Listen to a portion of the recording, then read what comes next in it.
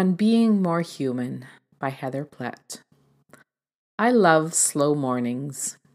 Though I usually wake fairly early, on my own body clock, not with an alarm, I take my time getting out of bed, sometimes reaching for my journal or a book first.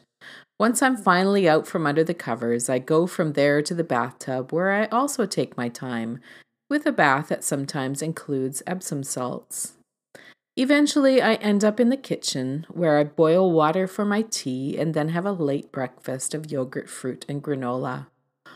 Only after all of that do I open emails and my calendar and start to figure out what the day will require of me.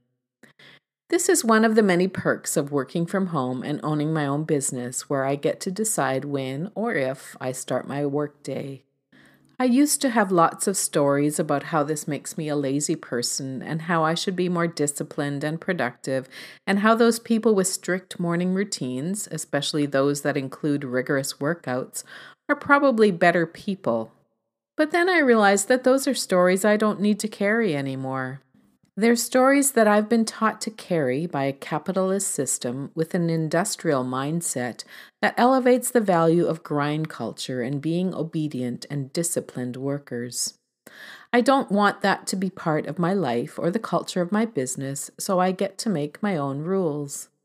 I'm always going to choose the rules that honor my humanity, my needs, and my own internal rhythms. I put disciplined in quotation marks above because there's a lot of other ways to bring discipline to your work without being attached to an arbitrary time clock. The further I get from a traditional workplace, it's been 10 years now, the more attuned I've become to my own natural rhythms and ways of working. As a writer, thinker, creator, I need lots of quiet time to process ideas and get lost in contemplation. I need slow mornings and long walks and/or bike rides to let my mind wrap itself around new ideas. Sometimes I need to check out of social media for a while and be in conversation only with the voices in my own head, or with the squirrel currently perched on the branch outside my window. That's not wasted time, the way my socially conditioned inner critic sometimes tries to convince me it is. It's actually very productive time because it's where my ideas are generated and played with before they end up on the page or in a workshop. Because I intentionally carve out these times for myself and I spend lots of time playing with ideas before sharing them with my readers or students, I also have rather remarkable capacity for high-intensity production when the ideas land in their more fully formed shape. That's when it's time to engage another of my favorite practices. I go away for a week to a cabin or a place loaned to me by a friend, and I create a surprising volume of content, often working for 12-hour days. That's how I've written my book and created most of my courses in short, intense, and focused bursts that follow long, slow, meandering times of contemplation. I have learned that these ways of functioning likely mean that I am on the spectrum for ADHD. As some have said, attention deficit is probably a misnomer, and it should instead be called attention dysregulation, because people with ADHD might have a deficit of attention at times when they're doing things they don't love to do, but then they become hyper-focused when they're doing something that they love to do, as when I'm alone with my ideas in a cabin in the woods, or I'm building something with wood. I feel privileged in that I have the opportunity to craft a life that works well with my own internal rhythm and the way my brain works. It not only serves me well, but it allows me to serve other people well. I have more capacity to hold space for other people because I am well-resourced and in a rhythm that fits me. And I have the capacity to adjust the rhythm of my days so that I can do things like meet my family's needs and spend time with friends during times when they are available. Many others are forced to live with rhythms, rules, and structures that don't fit them nearly as well. Sometimes, in fact, there's a certain violence to the way we try to force humans to fit into mechanized structures, especially when those humans are neurodivergent or disabled or otherwise disadvantaged by those structures. Our systems lose their humanity and begin to assume that we are all machines that need to function in a prescribed way in order to keep the system functioning well. And when we don't function that way, the system creates narratives that shame us into thinking we are deficient and have less value because of it.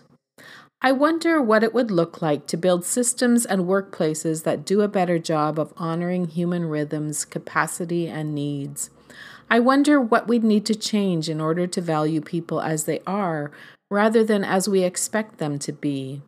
I realize that in certain industries it might not work, but far too many workplaces still function as though every workplace is a factory that produces widgets, rather than a place focused on serving the needs of real and complex humans.